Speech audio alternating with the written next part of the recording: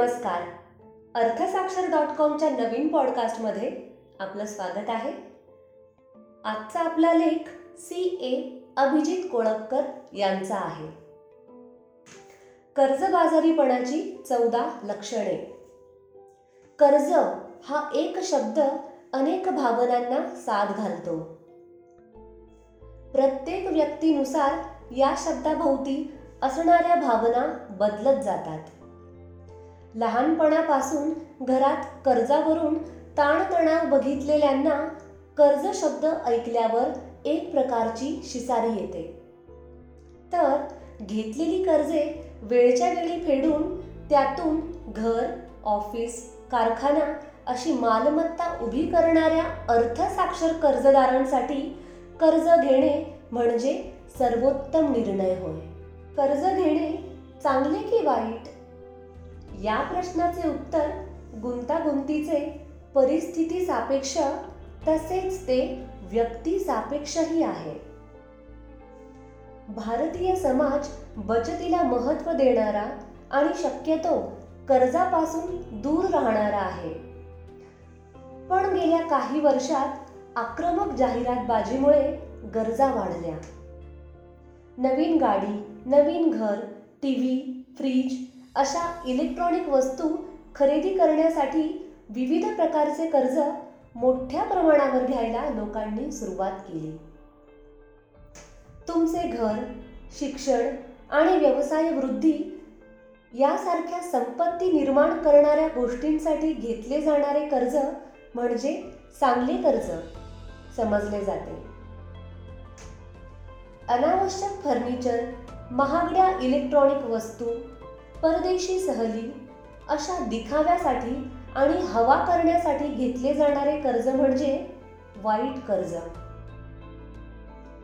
तुम्ही दरमहा मिळवलेलं बरंचसं उत्पन्न कर्जाचे हप्ते फेडण्यात जात असेल तर काहीतरी गडबड आहे. एखादी व्यक्ती कर्जबाजारी आहे किंवा कर्जात गळ्यापर्यंत बुडाली आहे हे ओळखण्याचे काही संकेत आहेत. ते पुढील प्रमाणे.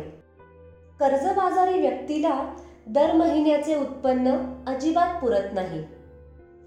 त्याच्याकडे अथवा तिच्याकडे कुठलीही बचत नसते.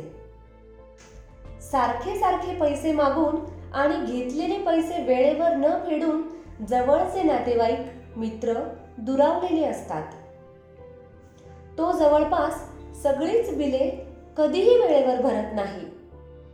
उदाहरणार्थ, वीज वितरण विभागातील कर्मचारी विजेचे कनेक्शन तोडायला येईपर्यंत तो बऱ्याचदा वीज देयके भरत नाही. एखाद्या न माहितीच्या क्रमांकावरून फोन आल्यास कर्जबाजारी व्यक्ती तो फोन घेण्याची नेहमी टाळतो. कारण कुठला देणेदार कधी कॉल करेल हे माहिती नसते.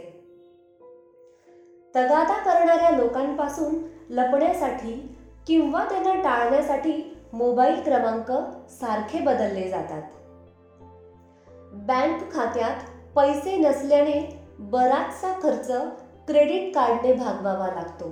क्रेडिट कार्डची दरमहा देणे असलेली रक्कम कमीत कमी जेवढी भरणे आवश्यक आहे तेवढीच म्हणजे मिनिमम अमाऊंट ड्यू इतकी भरली जाते.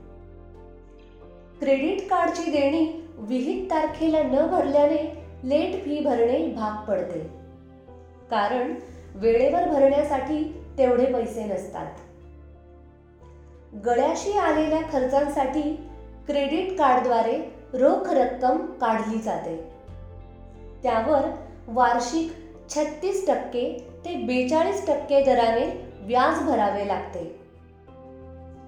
कर्जबाजारी व्यक्ती नक्की किती देणेदारी आहे याची यादी करायचे सुद्धा सोडून देतो. एक कर्ज फेडण्यासाठी दुसरे कर्ज नेहमी घेतले जाते. गृहकर्जाचे टॉपअप या गोंडस नावाखाली नवीन कर्ज घेऊन त्यातून थकलेले क्रेडिट कार्ड बिल किंवा वाहन कर्ज फेडले जाते. विविध बँका, क्रेडिट कार्डवाले, वसुली अधिकारी नियमितपणे कर्जबाजारी व्यक्तीला थकीत हप्ते फेडण्यासाठी कॉल करतात किंवा त्याच्या घरी येतात. वाढत्या कर्जाच्या बोझामुळे वारंवार जोडीदाराशी खोटे बोलावे लागते आणि कौटुंबिक स्वास्थ्य बिघडते. कर्जाचा ताण घालवण्यासाठी पावले आपोआप व्यसनांकडे वळतात आणि अजूनच परिस्थिती बिकट होते.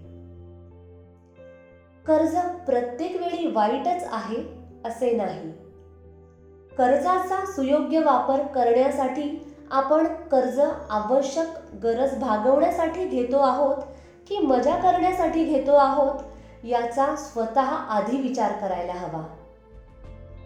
कुठलीही बँक तुम्हाला तुमच्या इच्छेशिवाय कधीही कर्ज देत नाही. पुढच्या लेखात कर्जाच्या जोखडातून सुटकेचे सहज सोपे मार्ग बघू. धन्यवाद. अर्थसाक्षरचे नवनवीन पॉडकास्ट ऐकण्यासाठी अर्थसाक्षरच्या पॉडकास्टला सबस्क्राईब करा. नवीन अपडेटसाठी आम्हाला सोशल मीडियावर देखील फॉलो करा.